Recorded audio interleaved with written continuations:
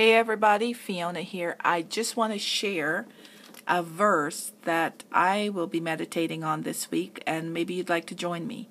And here's what it is. It's found in Luke chapter 1 and verse 37, and this is from the Amplified Version of the Bible.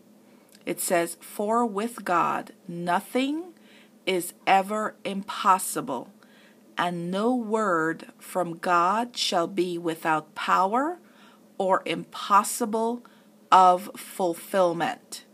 So I want to challenge you to take out of your thoughts anything that you've been thinking about that is not possible to do. And I'd like you to apply this verse to it, Luke chapter 1, verse 37. And here's what it says again. "For with God nothing is ever impossible, and no word from God shall be without power or impossible of fulfillment." May God bless you as you meditate on that word.